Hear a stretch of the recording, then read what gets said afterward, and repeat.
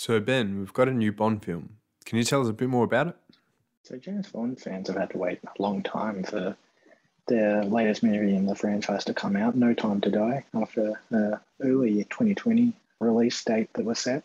Been pushed back a number of times for obvious reasons due to the heavy spread of COVID across not only Australia but all around the world, especially in the hub of America where the movies are created and a lot of the money is earned in the box office.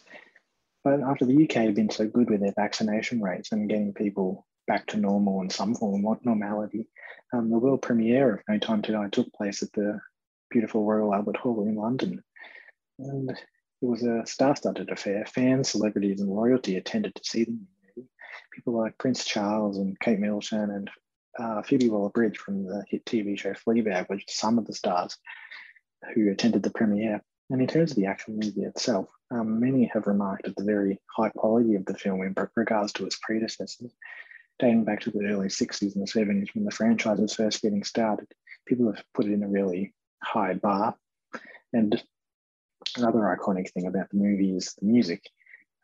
It's been quite a common thing over the years for artists to create a song for the film. And the music and the song for this film was spearheaded by young star Billie Eilish, who is the youngest to do so. So many were remarking at the high quality of the music side of it as well. And it's also been reported that this will be a long-time Bond, Daniel Craig's last foray into the world of 007. So rumours were sparking on the red carpet before the premiere about who the new Bond will be.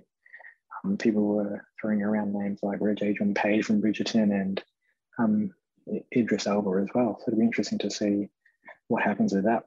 On the theme of screen drama, Netflix released its most watched TVs and films. What was going on there? Streaming genre and Netflix have always been really quiet in when it comes to statistics and basically telling us who watches those shows and what shows they watch and stuff like that. But in recent days, they've actually shared a list with the most viewed shows ever over their long-running business. And perhaps unsurprisingly, a lot of the shows culminated from the year that was, and a lot of us were stuck at home with nothing else to do besides watch Netflix. The highest viewed show was Bridgerton, the old-style British soap opera that many loved at home. The show has garnered around 90 million viewers. And you put that into the context of the overall scheme of the world, billions of people, it doesn't really seem like much. They also released the fact that 200 million people across the world have Netflix subscriptions. So when you put that into context, around half of the people have watched Bridgerton, which is quite substantial when you think of the vast expanse of shows that Netflix has. And as I mentioned, a lot of the shows that were listed on this rundown of the most viewed shows did make their mark last year.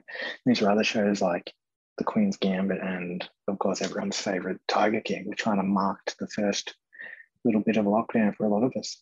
And on the movie side, the top viewed movie was directed by the Russo brothers, who, of course, directed all the massive Avenger movies. And it was the movie Extraction, starring Ollie Chris Hemsworth.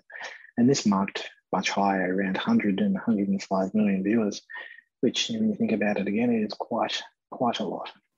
And lastly, Ben, the Australian Stock Exchange is diving quick stick. Can you give us an update?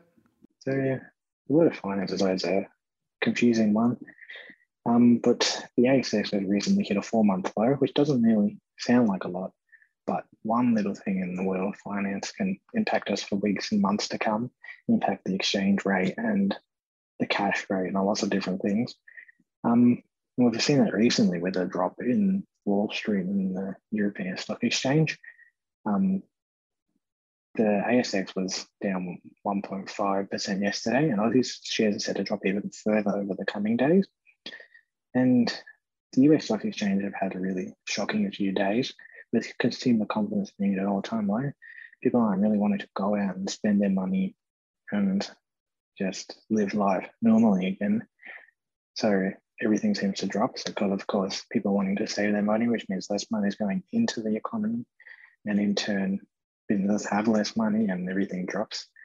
And another reason that they have low confidence is the spread of the Delta variant. People aren't just wanting to go out and spend any money.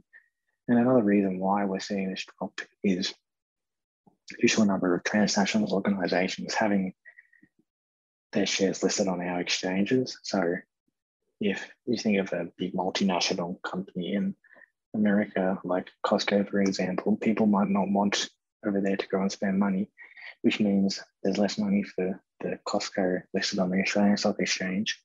And it means that there's just going to be a drop in the overall ASX. So it's an interesting time. It'll be interesting to see what happens with this.